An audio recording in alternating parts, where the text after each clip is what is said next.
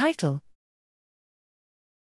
Efficient k-mer-based curation of raw sequence data, application in Drosophila suzukii. Abstract: Several studies have highlighted the presence of contaminated entries in public sequence repositories, calling for special attention to the associated metadata. Here, we propose and evaluate a fast and efficient k-mer-based approach to assess the degree of mislabeling or contamination. We applied it to high-throughput whole genome raw sequence data for 236 Indiana sec and 32 pool sec samples of the invasive species Drosophila suzukii.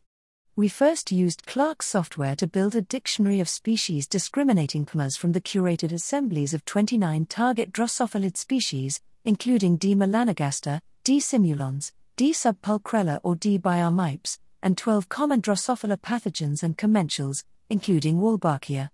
Counting the number of k-mers composing each query sample sequence that matched a discriminating k-mer from the dictionary provided a simple criterion for assignment to target species and evaluation of the entire sample.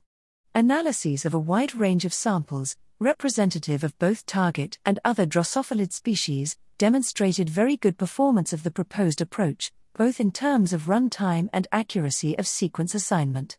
Of the 236 D. suzukii individuals, 5 were assigned to D. simulans and 11 to D. subpulchrella. Another 4 showed moderate to substantial microbial contamination.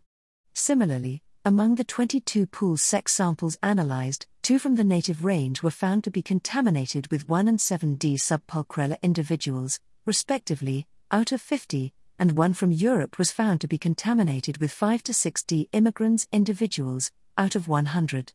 Overall, the present analysis allowed the definition of a large curated dataset consisting of greater than 60 population samples representative of the worldwide genetic diversity, which may be valuable for further population genetic studies on D. suzukii. More generally, while we advocate careful sample identification and verification prior to sequencing, the proposed framework is simple and computationally efficient enough to be included as a routine post-hoc quality check prior to any data analysis and prior to data submission to public repositories.